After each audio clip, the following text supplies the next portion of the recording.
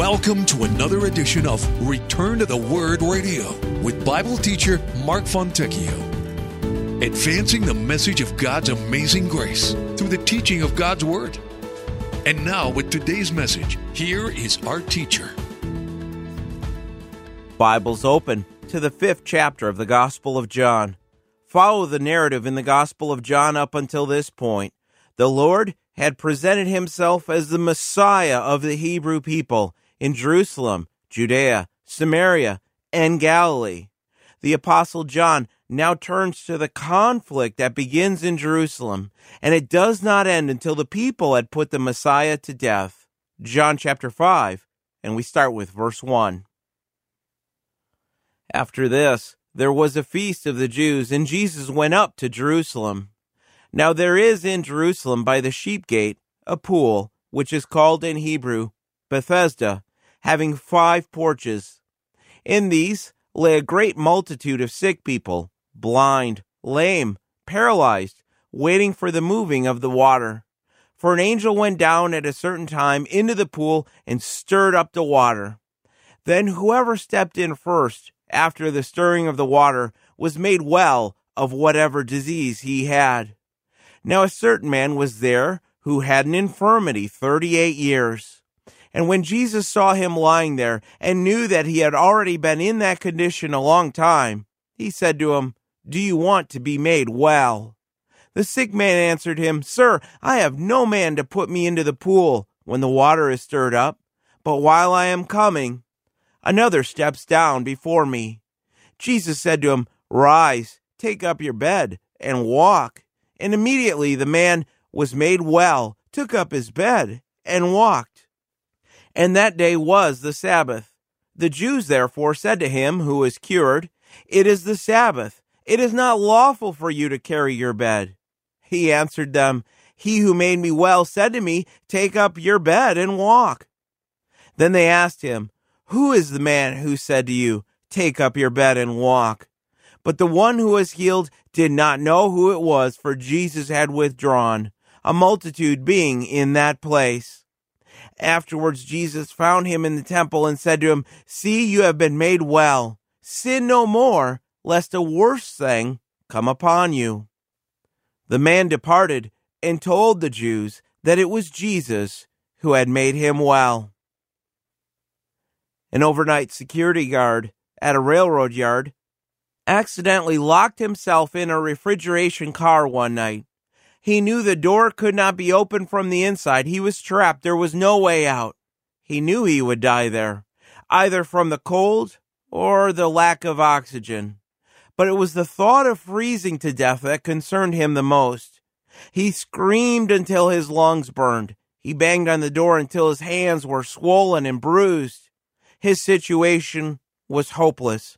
His fate was written. He decided that his last act would be to record his agonizing death for whoever would eventually find his body. Taking a pencil from his jacket pocket, he wrote on the wall of the train car, "It is so cold in here I can hardly stand it." And after a while he struggled from the corner where he huddled and wrote a second line. "It's colder still. My fingers are getting numb." And then later, "I'm slowly freezing to death." And he finally wrote, "These are probably my last words." By the time he scribbled his final sentence, the writing was almost unreadable. The hand of a dying man. His body was found the following morning slumped over in one corner of the refrigeration car. Now it may seem a little odd, but the coroner actually had a tough time trying to determine the cause of death, because he had determined that there had been enough ventilation inside the train car to give the man enough fresh air to last for days. And the refrigeration unit on his train car was not even working. So there was absolutely no way that this man would have frozen to death. In fact, when they opened the train car, the temperature inside of it was 56 degrees. Cold? Sure, but not cold enough to kill him in that short amount of time. This man had actually convinced himself that his situation was worse than it was. This man had given up hope. He'd given up on trying to live. A man without hope. This is the type of man that we meet in our text. 38 years of suffering had gotten him there. People with the mindset that they have nothing to live for, people like this are desperate when there is no hope. The spark of life begins to fade. Now, before we move further into John 5, there's a matter in the text that we need to consider. Stop and think of the intended meaning of this section of text, because nowhere do we see evidence that the man which Jesus had healed actually demonstrated any faith in him for salvation. And so it begs the question, why did Jesus heal this man? Certainly to demonstrate his mercy and his grace. Certainly to demonstrate yet again that he was in fact the Messiah of the Hebrew people. But there's something more. Listen, the Lord sought out this man. He healed him deliberately on the Sabbath day. And the reason that we will see in the coming studies throughout chapter 5 is to challenge the Jews, to challenge the traditions of the Jewish religion. He challenged all of the things that had been added on to the Hebrew faith by men. Jesus, God the Son, he knew that this would be the spark that would ignite the conflict so that he could challenge the outward religion of men. Jesus knew that this would bring upon him the hatred of men that only continued to grow up until his crucifixion. Notice how we begin in verse 1. After this, there was a feast of the Jews, and Jesus went up to Jerusalem. Now, we don't know which feast this was. It could have been Purim, maybe the Passover again, mentioned in chapter 6. All we know for certain is that some more time had passed, and Jesus once again was in Jerusalem for a feast. The intention of the Apostle John was to tell us the reason Jesus was in Jerusalem, carefully describing the ministry of the Lord. Take a look at verse 2. Now there is in Jerusalem by the sheep gate a pool, which is called in Hebrew Bethesda, having 5 porches. I am of the opinion that John wrote this as an old man, after the Romans had destroyed the temple, after the Romans had laid siege to Jerusalem. Jerusalem was lying in ruins by the time that John recorded this, but John describes these places as they were, how he remembered them. On your study guide, you can see the map of Jerusalem. This pool is on the top part of the map to the right. The sheep gate, this was one of the northeastern gates of Jerusalem. This was the gate that they would use to bring in the sheep for sacrifice. You may remember from Nehemiah that when they went to rebuild the wall, they began at the sheep gate, and they went all the way around the city until they made it back to the sheep gate. The pool itself was referred to by the Hebrew people as Bethesda. This literally meant house of mercy or house of outpouring. This was actually 2 pools next to each other with 5 colonnades or 5 covered areas with pillars. These covered porches gave shelter to the large numbers of sick people who were gathered there. Archaeologists have uncovered this pool, and it matches the exact description that we are given here in the record of John. Think of the image that the Word of God is putting forth. This is down below the temple where the sick and the suffering were gathered. The educated elite would avoid this place because they did not want to come into contact with these people. It would have made them unclean. There was no compassion. There was very little concern for those in need. The pool was used to clean animals that were being taken to the temple for the sacrifice. The water was only 2 or 3 feet deep, and the water was filthy from the cleansing of the animals. But this is where the sick would gather. Now pay close attention to verses 3 and 4. In these lay a great multitude of sick people, blind, lame, paralyzed, waiting for the moving of the water. For an angel went down at a certain time into the pool and stirred up the water. Then whoever stepped in first after the stirring of the water was made well of whatever disease he had.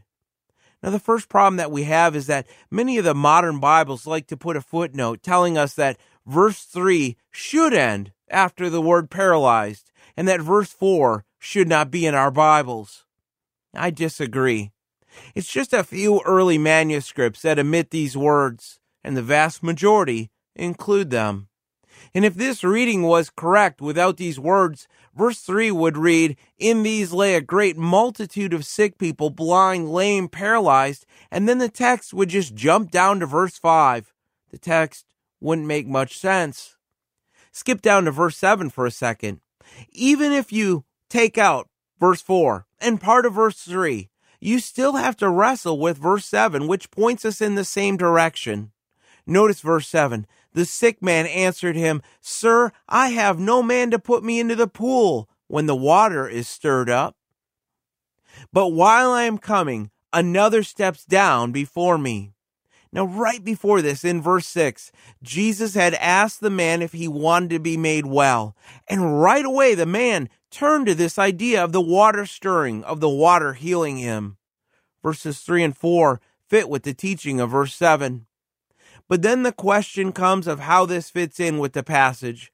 I mean, doesn't it seem a little strange that the Word of God would record that at certain times an angel of the Lord would come down, stir up the water, and whoever got into the water first would be healed? And for the rest, for those who are a little slow, they just had to suffer?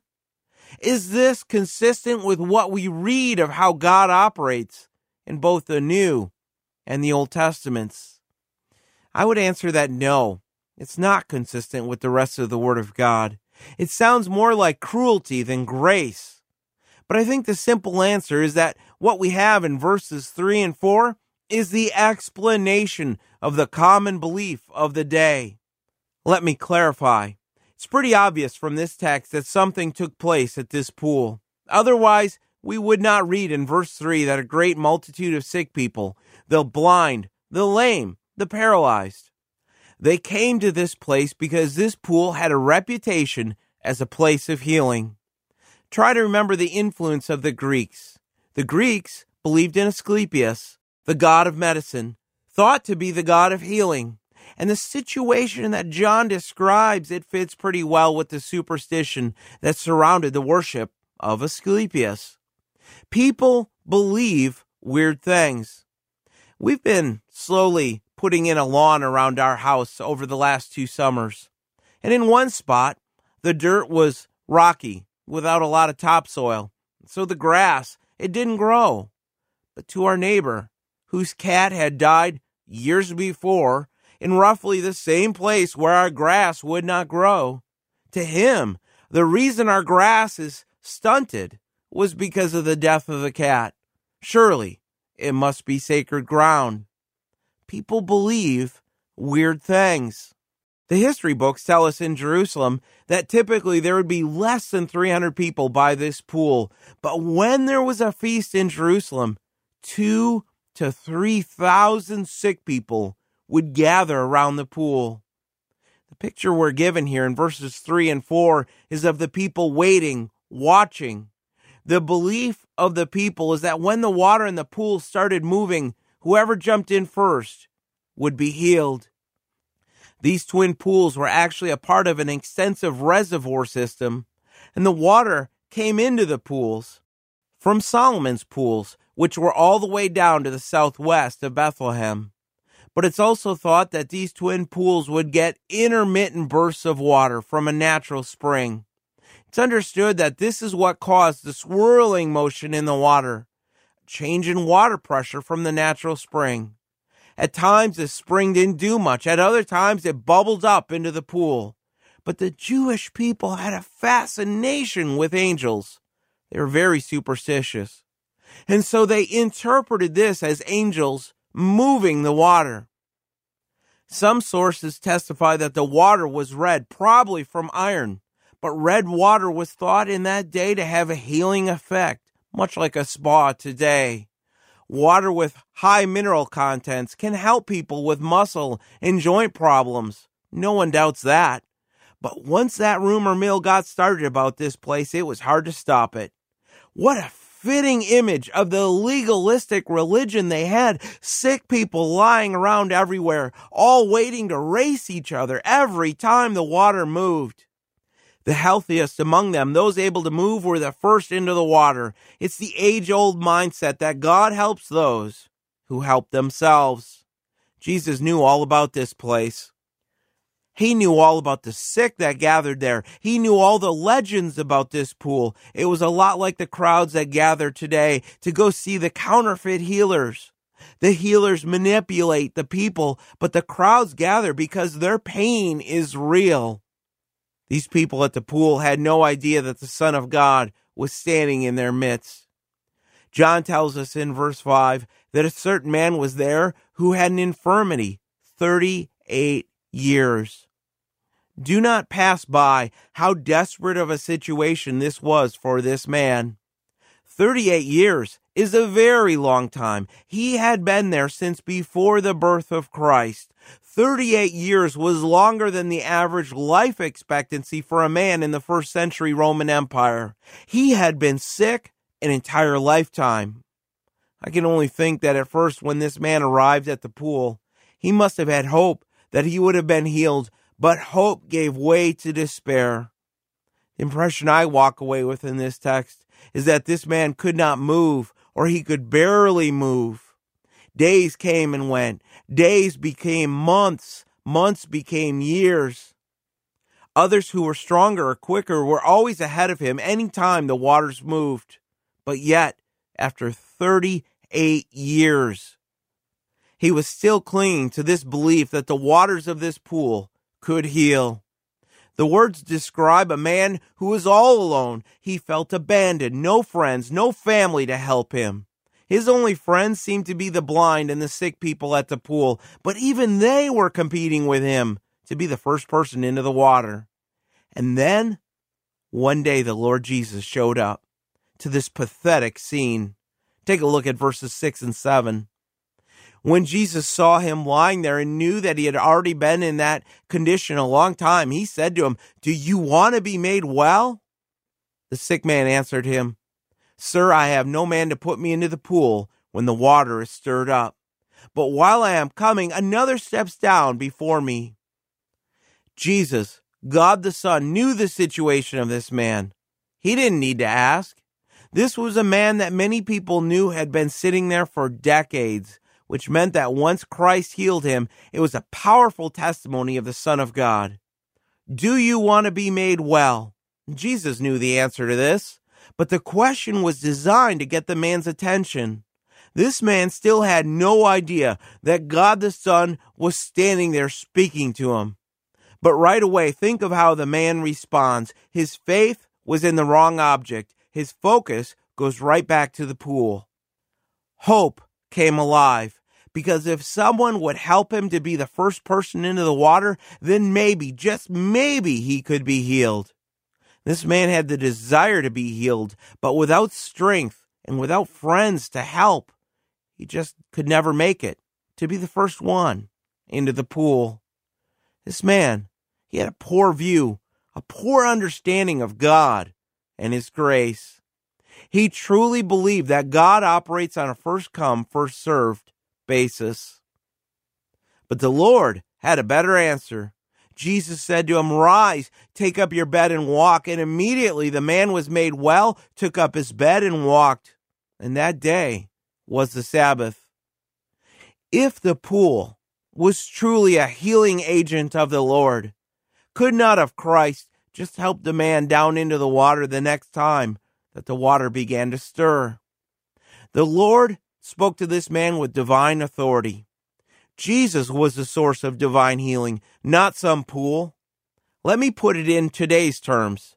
The Lord is the one who heals, not a faith healer. This must have seemed like an impossible task to this man, but he did what he was told. There is power in the words of the Lord Jesus. His bed was probably a straw mat, something that he could roll up and carry. Now, the fact that this man carried his bed away, the fact that this man walked away, it testifies that this man was immediately and completely healed. This man's body was restored. And it was another sign to the Hebrew people that their Messiah had come. But I am left wondering how much this man understood, because there seems to be an absence of faith. This man did not ask for healing. He showed no faith that John reports of, no word of gratitude, no worship of Christ, and he didn't even seem to know who Jesus was. But what about the rest? Have you ever looked at this text and wondered why Jesus didn't just heal them all? Verse 3 told us there was a great multitude of people gathered there. Jesus could have cleaned out that entire pool. He healed only the one man. Here was a man that had been sick for 38 years. No one could deny it. No one could deny a miracle had taken place, but Jesus only healed one man. And the reason, don't miss this, the reason was because the miracle was intended to point people to the person and the message of the Messiah. In other words, he did not come just to heal the bodies of men. People miss this point. They get focused on their health instead of their faith. Jesus came to reconcile us to the Father, and the signs were often done to authenticate his message. Remember when John the Baptist sent a message to Jesus in Matthew 11, asking if he was indeed the Christ? Jesus responded, "Tell John, the blind see and the lame walk." This was the prediction of the Messiah found in Isaiah 35. This was a public sign for all of Jerusalem that the Messiah had come. Take the last part of verse 9 with verse 10. And that day was the Sabbath. The Jews therefore said to him who was cured, "It is the Sabbath. It is not lawful for you to carry your bed." Now, up until this point in chapter 5, there's been no mention that this happened on the Sabbath.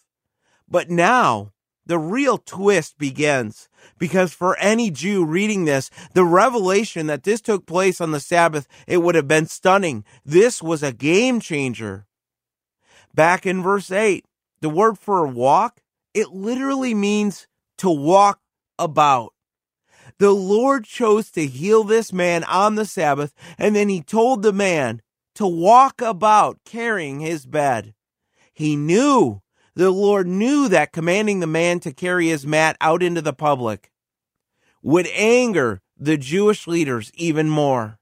But as God the Son, he was challenging the religion of men. These were his people. And the Sabbath became one of the central issues where the Lord Jesus confronted them. Notice how quick the Jews acted. They were always watching, and they responded in verse 10, "It is the Sabbath. It is not lawful for you to carry your bed." They should have been focused on their own worship of the Lord, but instead they were on guard to make sure that no one broke the rules, the traditions of men regarding the Sabbath. We know Christians like this. Christians that need to spend a little more time focused on their own walk with Jesus Christ. Let us be careful in our understanding of what was taking place. The Lord was not instructing this man to break the Sabbath, just the traditions about the Sabbath. The man-made rules choked out the beauty of the Sabbath. God created the Sabbath to be a blessing. Men had turned it into a burden. The Mosaic law instructed that they should not work on the Sabbath, but the traditions that had been added on missed the intention of God for the Sabbath. Thousands of rules had been added, and they had it broken down to 39 different categories of work, which were absolutely forbidden on the Sabbath. And one of those categories forbid carrying things on the Sabbath. It forbid carrying a load from one dwelling to another based on a complete misapplication of Jeremiah 17. Nothing could be carried from a public place to a private place on the Sabbath intentionally. And if you did, you deserved death by stoning. This was considered to be a capital offense. Listen to Exodus 31, verse 14. "You shall keep the Sabbath, therefore, for it is holy to you. Everyone who profanes it shall surely be put to death. For whoever does any work on it, that person shall be cut off from among his people." Now, work was not to be done on the Sabbath, but what is the definition of work? That was the issue. These rules they had even forbid carrying a needle in your robe. They argued whether or not you could wear artificial teeth or a wooden leg. The original intent was that work meant whatever you did to earn a living. That should not be done on the Sabbath. And according to the Word of God, the only way that this man would have actually been guilty of breaking the Sabbath is if it was his day-to-day job to carry around mats to earn a living. But for the rabbis, in their minds, this man stood guilty. This was something he could die for. It makes me think of the words of Jesus in Mark 2, where he said, "The Sabbath was made for man, and not man for the Sabbath. Therefore, the Son of Man is also Lord of the Sabbath." The Sabbath was created by God so that men could have a time of rest, a time for worship. It was a gift for man, a reminder that God is the one who provides, and man's work, it is simply the means of his provision. Think about what is missing in this statement from the Jews in verse 10. There is absolutely no concern, no compassion for this man. Instead of rejoicing with this man, the Jews were concerned about their rules. They didn't seem to care that the miracle indicated the Hebrew Messiah walked among them. And yet these Jews didn't even mention or seem to care about the great miracle that had just taken place. The Jews were not even concerned about this man. They were concerned about their rules, their traditions. People want rules. They want to be able to boast about what they have done to earn favor with God. Jesus came to proclaim grace. The Lord of the Sabbath instructed this man to rise, take up your bed, and walk. Notice the dialogue starting in verse 11. He answered them, "He who made me well said to me, 'Take up your bed and walk.'" Then they asked him, "Who is the man who said to you, 'Take up your bed and walk'?" But the one who was healed did not know who it was, for Jesus had withdrawn, a multitude being in that place. It's hard to know how we should take the words of verse 11. Did this man understand that the Christ had healed him? Did this man understand that the one who had healed him had more authority than the Jewish leaders?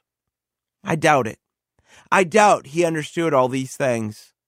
I tend to think in verse 11 that this man was shifting the blame, trying to avoid responsibility by shifting the blame onto the one who had healed him. The blame shifting seemed to have worked. The Jews wanted to know what person would dare command someone to break their rules. How sad that this man didn't even know who Jesus was. Jesus had withdrawn. And remember what we continue to see in this gospel record. Jesus knew it was not yet the hour of the cross, so he continued to avoid confrontations when large crowds were gathered. Now this man, he was not left in his ignorance very long. Notice our last two verses. Afterward, Jesus found him in the temple and said to him, "See, you have been made well. Sin no more, lest a worse thing come upon you." The man departed and told the Jews that it was Jesus who had made him well. It's a good sign that this man had gone to the temple, and we can only hope that he had gone there to give thanks to God for the healing he had received. As a cripple, this man would not have been welcome in the temple for 38 years, but now that he had been healed, he was able to enter. This man did not know where to find Jesus, but the Lord knew where to find him. The Lord had something to say to this man that needed to be said. There was a connection between this man's sickness and his sin. Verse 14 should grab at our heartstrings because it's a somber thought to realize that sin could produce a worse condition than the one that had already overtaken this man. This man's sin, whatever it was, had overtaken him in his youth. This sin had taken place 38 years before. It had robbed him of the best years of his life and had left him crippled until the later years of his life.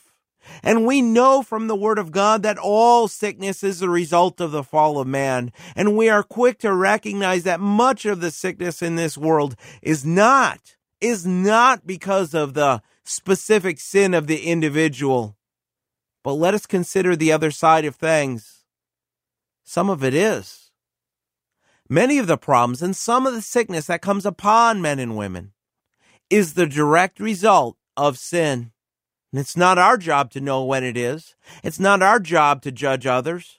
But sometimes there is a direct link between sin and suffering, between sin and sickness. This seems to be a case where Christ healed the man, even though we have very little evidence that this man actually had faith. In verse 14, sin no more, unless a worse thing come upon you. They're connected in the wording. They're tied together. The understanding was that the situation this man had found himself in for 38 years was because of his own sin. The Lord had talked to the man about his sin as no one ever talked to him before. The command to sin no more carries with it a sense of urgency. If this man did not turn from his sin, something worse would come upon him. I don't believe the Lord was referring to hell. The context was not eternal life, it was sickness. You don't escape hell just by stopping your sin. It's by faith in Christ. He was warning the man that worse things could happen if he continued to sin, because grace is never a license to sin, and sin never pays. Once he understood it was Jesus who had healed him, he reported back to the Jews that Jesus was the one who had made him well.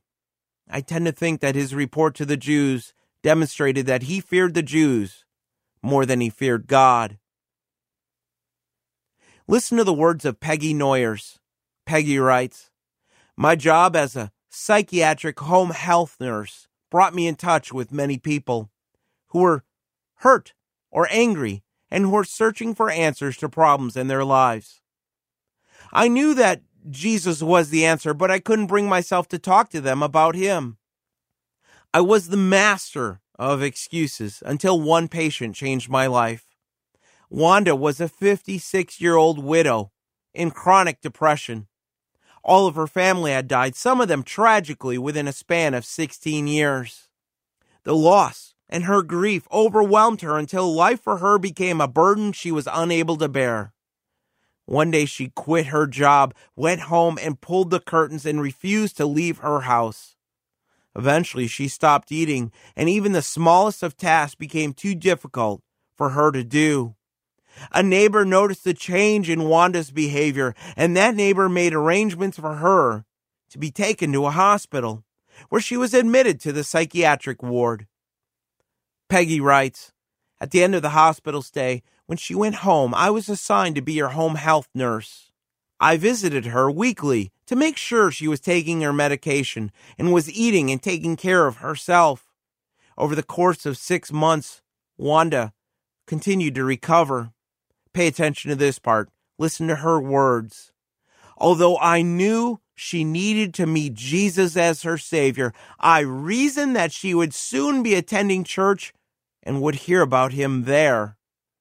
Do you hear what she was saying? It was easier to just invite her to church than to actually tell her about redemption in Christ. That's a trap a lot of Christians are falling into. Peggy continues, "One day I went to Wanda's house for my regular visit, and I was surprised to find the door ajar. I knocked, and when there was no response, I pushed the door open and stepped inside. The living room was vacant, so I went to her bedroom and found her lifeless body on the bed. There were several empty medication bottles beside her, and in her hand she held a note addressed to me. I sat on the bed beside her and took the note. It read, 'Dear Peggy, I'm so sorry. I tried it your way, but I got tired. Please forgive me. I tried. I just couldn't do it. I got tired.'" Listen to this last part of what Peggy wrote. "I slid off the bed onto my knees and cried my heart out to my loving, forgiving Father. Lord, she tried it my way. I gave her the best that I had, but it was my way. I didn't tell her about you. I didn't tell her about your way.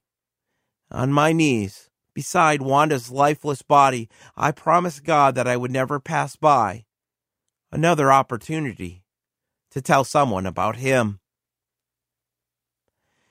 If there's one lesson that we need to walk away with from John 5, it is that we do not want the lost to do things our way. We want them to follow Christ. Christ for salvation. Christ for the healing of the soul. Legalism, it demands that people follow rules. Legalism is an enemy. It smothers people because it causes people to gauge their relationship with God based on a list of do's and don'ts. Legalism causes you to measure people based on how they perform. It teaches that the righteousness of Christ depends completely on our efforts. Paul said the righteousness of Christ comes through faith in Romans 3:22. Instead of leading men to experience the joy of a relationship with Christ, legalism leads men to become critical and judgmental. Freedom in Christ dies. Worship becomes routine. Legalism is a subtle, silent killer of the faith. It denies people of God's grace, and it presumes that we can earn favor with God.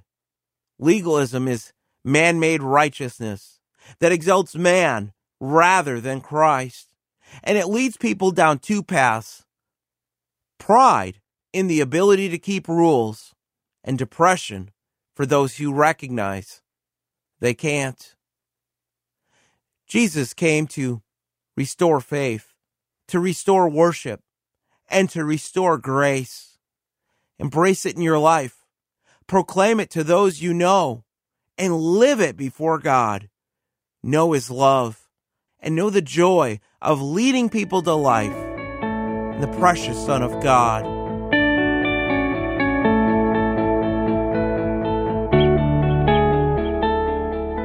The Apostle Paul would be on the internet. That's a statement I often make when I speak at conferences, just to raise the understanding that the internet is an amazing mission field. If your church or ministry is looking to get started, head to our affiliate page on our website, returntotheword.com. It's under the About tab, listed under Podcasting Resources. There you will find the companies that we recommend for podcast art, website hosting, and even the microphones and the equipment to use. We've also partnered with Dave Jackson in the School of Podcasting. He can teach you all you need to know to get started. Again, you can find those resources on our webpage, returntotheword.com, under the About tab, listed under Podcasting Resources. The mission field is now at your fingertips. Thanks for listening, and we'll see you next time on Return to the Word.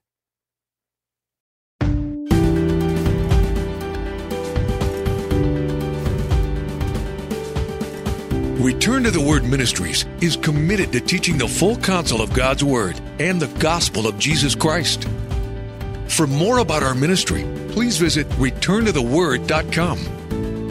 Return to the Word is a faith ministry. This means we freely distribute the teaching of the Word of God over the air and online. We do this without charge. If you feel led to support the ministry with a donation to help cover these costs, you may do so on our website, returntotheword.com, or by mailing a donation to Return to the Word, P.O. Box 879259, Wasilla, Alaska, 99687. Thanks for listening, and we pray that the Word of God will be a lamp unto your feet and a light unto your path. Join us next time for another edition of Return to the Word.